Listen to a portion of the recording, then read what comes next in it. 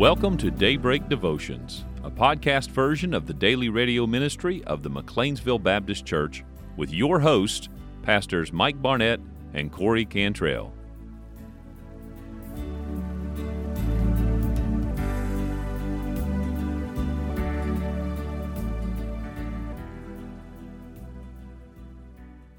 Welcome back to Daybreak Devotions, a brand new week of broadcasting from the McLeansville Baptist Church with your host and co-host, Pastor Mike Barnett and Corey Cantrell. So good to be back in studio today. Is it? Yes, it is. We always like to check and make sure you're telling the truth. Well, there's just something special about our recording time slot for Daybreak Devotions. It's a precious moment. You know, they have statues, little statuettes of precious moments. Yes. People collect those. They used to. Well, we're collecting these precious moments, and we hope that you are ready to go along with us because we are actually excited about what we're going to do. We were talking about this before we came to record. You know, last week we finished up our, post-resurrection week, first week after Jesus was resurrected, look at the disciples and all that was happening with them. And we were talking about the timeline from the day Jesus rose until Pentecost was 50 days. Mm-hmm. And then there's 40 days before Jesus ascended back to heaven. So overall 50 days in that 40-day period where Jesus is now going to be doing some stuff. And we looked at last week, and we'll touch on that again today, but we're excited about continuing on the journey, at least through this week, of kind of an overview of what all happens from resurrection to Pentecost, and what can we glean from that, and how can we? I think a big word is how can we be encouraged? Sure, encouraged, not just encouraged in the yay, but encouraged in the motivated way, like encouraged to get out there. I mean, one of the things we've been very focused on lately here at the church, and we should be all the time, is our role in world missions. Not just in the fact that we support missionaries or take them on, but what is our role beyond that?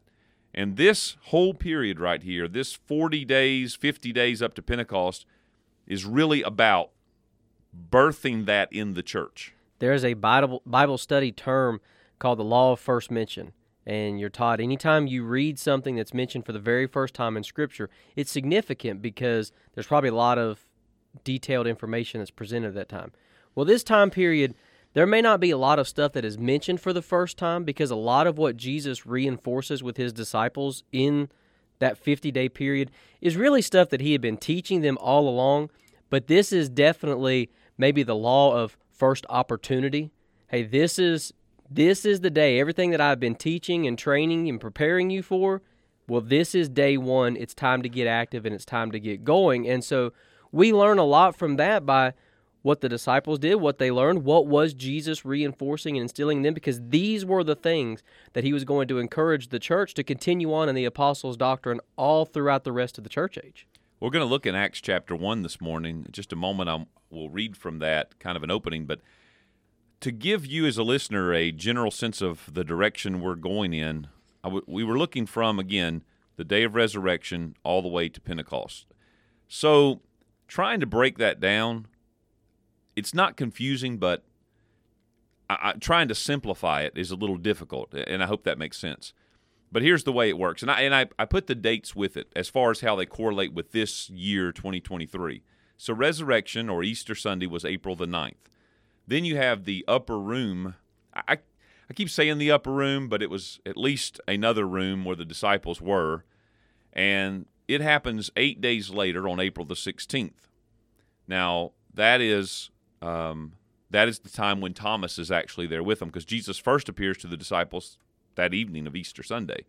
So from April 9th, April 16th, you've got those. That's the week we just covered. We talked about that during last week's time. And then you've got this general period of about a month where Jesus is appearing in different places, and what I wrote down, restoring and confirming. I think when he appears in the upper room, again, just allow me to call it that. Somebody might write me and say, it wasn't in the upper room. Well, they were in some room. Yeah, it might not have been the upper room. It was an upper room. It was an upper room. But he's confirming the disciples, and it starts right there, actually on that first appearance, that Easter Sunday, but he does that again and brings Thomas into it. And there's some points that could be made there about how he breathes on them and says, receive the Holy Spirit and all that. And I think that throughout that next month, he's doing a lot of appearing and restoring and confirming with people. Now, not a lot of details on that, but we have some scripture we'll look at. Then you have what is the final Great Commissioning and the Ascension. And that happens in correlation with our calendar. That would be this year, May the 18th. So basically, April 17th through May 17th, Jesus is doing stuff. I mean, just kind of the look ahead, he appears to over 500 people. So he's busy. It's amazing. It's just to stop and think about what might Jesus have been doing. And you can piece things together, because when he appeared to the disciples, he's eating with them, he's talking with them, he's kind of lighthearted with them. And you got to imagine he's doing that with other people throughout all this time, people that had meant a lot to him. Maybe he goes to Mary, Martha, and Lazarus' house again. So you've got that going on. May the 18th, according to our calendar this year, that would be the day of the Ascension. And he tells them to tarry in Jerusalem for 10 days. And so 10 days later, May the 28th, would be the day of Pentecost. And that is when the church was gathered together and the Spirit comes down upon them. So that's kind of the timeline we're looking at. I'm going to read Acts chapter 1, verses 1 through 3, and then I've got a little reading that I wanted to do. Acts chapter 1. The former treatise have I made, O Theophilus, of all that Jesus began both to do and teach, until the day in which he was taken up. After that he through the Holy Ghost had given commandments unto the apostles whom he had chosen, to whom also he showed himself alive after his passion by many infallible proofs, being seen of them 40 days, and speaking of the things pertaining to the kingdom of God. That's the section we're going to kind of spring out of as we go into this week. But I pulled down off the shelf here at the church a commentary by John Phillips and Exploring Acts. And I just opened it up to read the introduction in it. And I just thought, man, this is really good. Just to kind of sort of put a cap on some things we've talked about, but also introduce where we're going with this. So let me read a portion of this from John Phillips. The human life of Christ on earth and his subsequent translation to heaven was just the beginning. But what a beginning! It was the beginning of one who had no beginning. Jesus was the eternal, self-existing, uncreated second person of the Godhead who existed before time existed, the one described by the Holy Spirit as the everlasting Father. His human life was the beginning of a new mode of living, one he will never relinquish through all the eternal ages yet to be. For now he has something he never had before, a battle-scarred and glorified human body in which he is now seated on his Father's throne on high. His incarnation was the beginning of a new kind of living. It was also the beginning of a new kind of doing. He went about doing good, Peter says in Acts 10:38, which was the summary of his life. Oh, other good people have lived, but none like Jesus. Adam was good when God first made him. He was made in the image and likeness of God. He was intelligent, upright, and good, the crown of creation, Lord of the earth, one with whom God delighted to commune in the cool of the day. But Adam's goodness was the goodness of innocence. It was goodness untried. How long it lasted, we do not know, but it came to a sad end at the fall. Jesus was the second man. When he came, it was the beginning of a new kind of doing as well as a new kind of living. As he stepped out of eternity into time, he said, Lo, I come. In the volume of the book it is written of me to do thy will, O God. And so he did. As a babe in the cradle, as a boy around Nazareth and in the synagogue school, as a teen, as a man, working at the bench or tramping the highways of his native land as the servant of Jehovah, it was a new kind of doing. We see him before the Sanhedrin, before Pilate, before Herod, on the cross, in the tomb, ascended on high. And we see a new kind of doing, whether cleansing the leper, healing the sick, freeing the demon-possessed, giving sight to the blind, enabling the lame to leap, raising the dead, feeding the hungry, stilling the storm. It was a new kind of doing. And it was the beginning of a new kind of teaching. Those who heard him said, Never man spake like this man. He taught as one having authority and not as the scribes. They marveled, Whence hath this man wisdom? And he himself affirmed, A greater than Solomon is here. It was a new kind of teaching. Where in all the world is to be found anything to compare with the Sermon on the Mount? Whoever told stories like Jesus?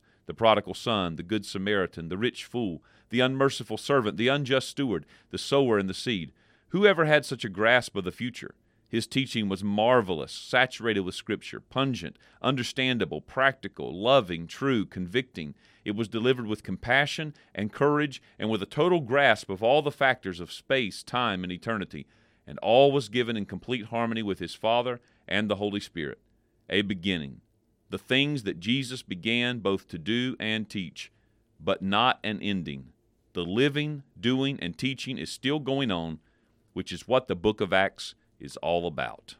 And I thought that's a good reading to take us into the direction that we're going with our study, and kind of brings it back to that thought of that though Jesus has risen and He's ascended back to heaven, the work that He was doing, as John Phillips, that reading said, it goes on. And it goes on through the church, and Christ lives in His church. And the whole point of these, as you were alluding to earlier, these whole 40, 50 days is Him instilling it into the church, the early apostles and disciples, and getting them prepared. I asked the question as I was thinking about today's recording, what was Jesus doing during all this time? Now, verse 3 of Acts 1, we read it earlier, but it said, to whom also He showed Himself alive after His passion. That's where we are. We're after the suffering, after the passion now. And He showed Himself alive by many infallible proofs, being seen of them 40 days, and speaking of the things pertaining to the kingdom of God. I want to make a point right here. There's a lot of things that run through my mind altogether. So I've got notes on the one thing, so let me call this one that just pops up here. As I'm reading the end of verse 3, one of the proofs is that He's speaking of the kingdom of God. And I think that's worth highlighting. That was a mark of Jesus' entire ministry. Remember, when He first came, He said, repent, for the kingdom of heaven is at hand. Mm-hmm. And Luke makes the point that he appeared, and by many infallible proofs, not only was He seen, but He was heard.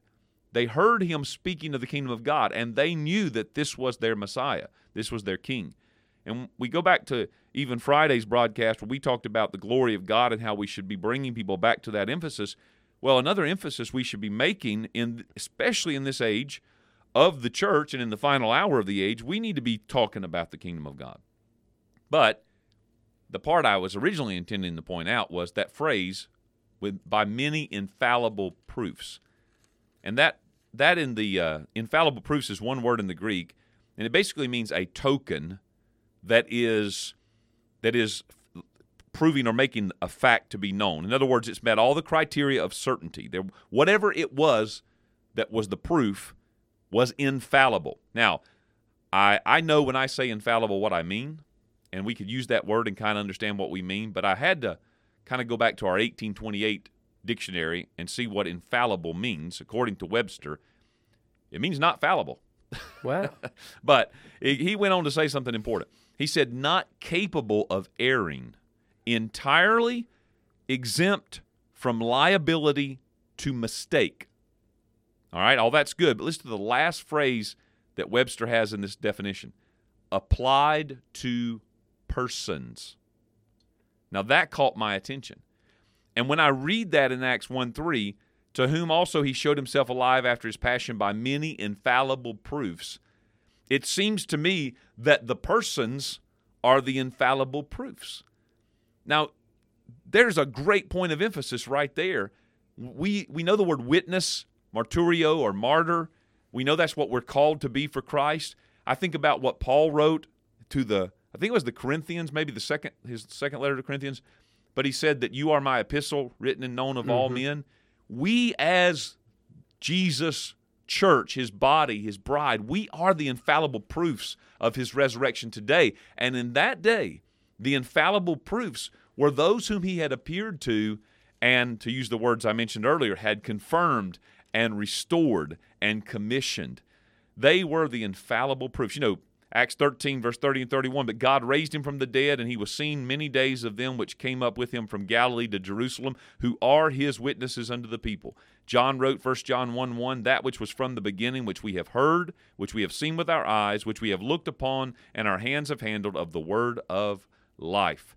And friends, you and I today are still yet the infallible proof of Jesus' resurrection and life. As you were talking, these verses came to my mind. Acts chapter number 5, verse 30, we can just start in verse 37, but it's the words of Gamaliel, as Peter and John and the apostles who are continuing on in the doctrine of Jesus are beginning to stir up the Pharisees and the Sadducees, the same group, and they're struggling. What are we going to do? Gamaliel looks and says in verse 38, "And now I say unto you, refrain from these men, and let them alone. For if this counsel or this work be of men, it will come to naught. But if it be of God, ye cannot overthrow it, lest haply ye be found even to fight against God." The infallible proof is the fact that the message and the work and the ministry of Jesus is still continuing on. It's still continuing on. It hasn't fallen away. It hasn't ceased. It hasn't fizzled or phased out. So we are the proof of everything that Jesus was working because, look, it continues to work, and our lives and opportunity of ministry is to be propagating the work of Christ. But how powerful do we feel? Right?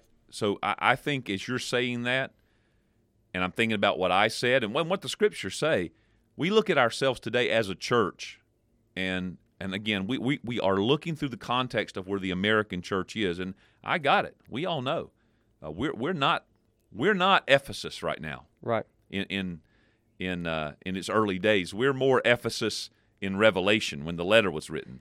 Best case scenario. Yeah, we're a little Laodicean Ephesus. Yeah. But it is encouraging, and we must be encouraged and compelled by the fact that the Bible states and Jesus supports and the Holy Spirit confirms that we are yet the infallible proofs of Christ's witness. Let me just get you to think about this, listener. Why don't you just chunk it all? Why don't you just chunk it all? Why don't you just go out and do whatever your flesh wants to do? Why don't you just say no to God, no to the church, no to the Bible, no to the convictions, and just go out and live wild? You know why you don't do that? Because He lives in you. Mm-hmm. I mean, and I got it. Not everybody who's not a Christian is living, wild and in the wild party life and whatnot. But yet we know inside of us there is this constraint of Christ. The love of Christ constrains us. And that in and of itself, and the fact that we are the new temple of the risen Lord and the very presence of God in us, when we are living and we're going about, man, when I walked into the bookstore today, when I walked into the restaurant today, wherever it may be, I have come representing Christ, and the life of Christ is in me. I may not see it. You may not see it. But boy, if we could just start with believing it. Mm-hmm. If we could just believe it and then own it and then let God work through us, I think we'd start. Can I read something that's going to really shake us up? I don't know. Maybe this is what you're thinking about. You were grinning. Go ahead. Say what you were going to say. As you're talking, what's the G.I. Joe slogan? Knowing is half the battle. If we could just believe it, if we could just accept it and have that knowledge of it, Mm-hmm. we've got a leg up on overcoming what's keeping us from being the effective ambassadors we're supposed to be. So do we believe what Jesus said in Mark 16? Oh, no, He had to go there, didn't He? Go into the world, preach the gospel. He that believes is baptized is saved. He that believeth not shall be damned. And these signs shall follow them that believe. In my name shall they cast out devils. They shall speak with new tongues. They shall take up serpents. And if they drink any deadly thing, it shall not hurt them. They shall lay hands on the sick, and they shall recover. Well, preacher, that was for a time. That was for the apostles and the early church. And, that was a time of signs. And now we've got the Bible, and we don't. Okay, all right. Keep telling yourself that. And keep living in less than what we were intended to be. Jesus said, you will do greater things than I have done. The reason we're not doing them is not because it's not possible.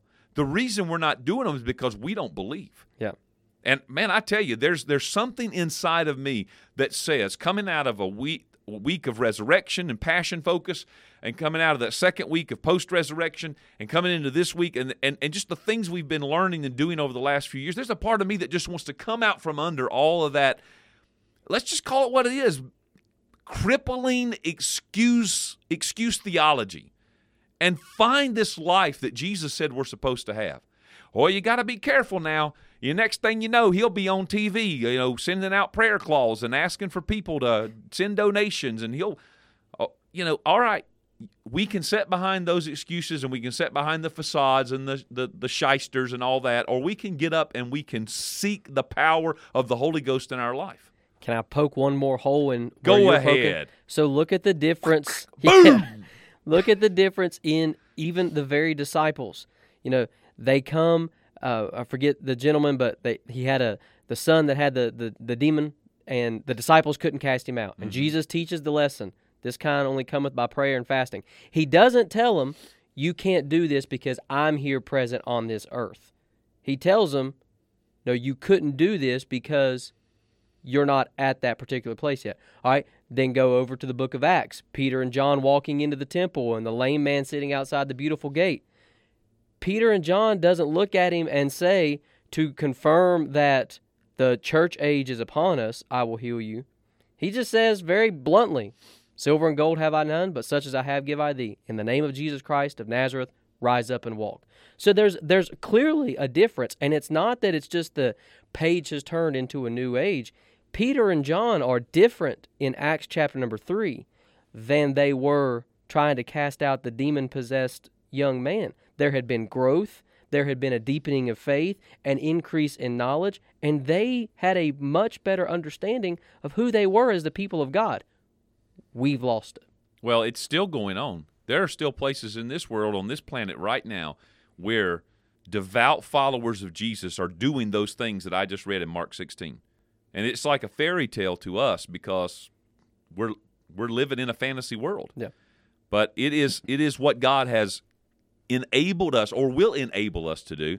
If you come back to our text in Acts chapter 1, just reading on down through this, let's read through verse number 8. And so it says in verse 4, and being assembled together with them, commanded them that they should not depart from Jerusalem, but wait for the promise of the Father, which saith he, ye have heard of me. For John truly baptized with water, but ye shall be baptized with the Holy Ghost not many days hence. When they therefore were come together, they asked of him, saying, Lord, wilt thou at this time restore again the kingdom to Israel? They're still kind of hung up on that a little bit, but only because now it's not a belief that he would do it their way. I think now they know there's a new way he's doing this, and we're on board with it. But they're still looking for that. But in a way, we should say, why not? Right. Why not look for that? I think one of the problems we have, and we talk about this a lot, but I want to help in it, not just throw rocks at it. One of the problems we have in American Christianity is we somehow largely believe that somehow one day we're going to see this great revival sweep across our land. We're going to have the most devout Christian president ever. Every governor of every state's going to be a Christian. We're going to rewrite all the laws to reflect God's word. Well, friend, that's not how it's going to be done. And that's what the apostles had to learn, and they did learn it.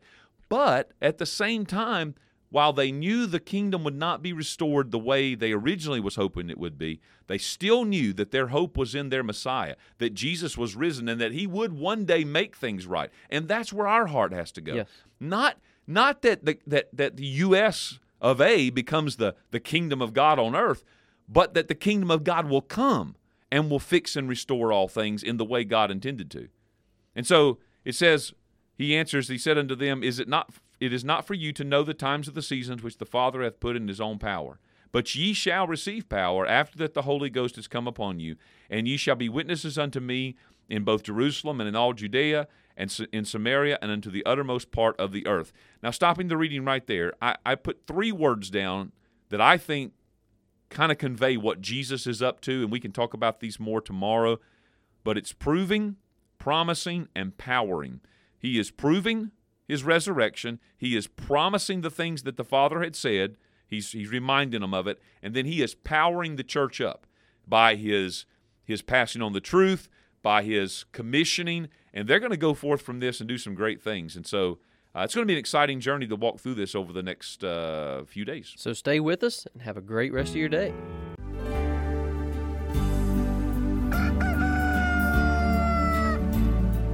And we thank you for joining us on today's program. We hope that you'll tune in with us each and every day right here on Daybreak Devotions, as Pastor Mike and I will discuss various topics in God's Word. If you've got any questions, comments, we would love to hear from you at daybreakdevotion@gmail.com.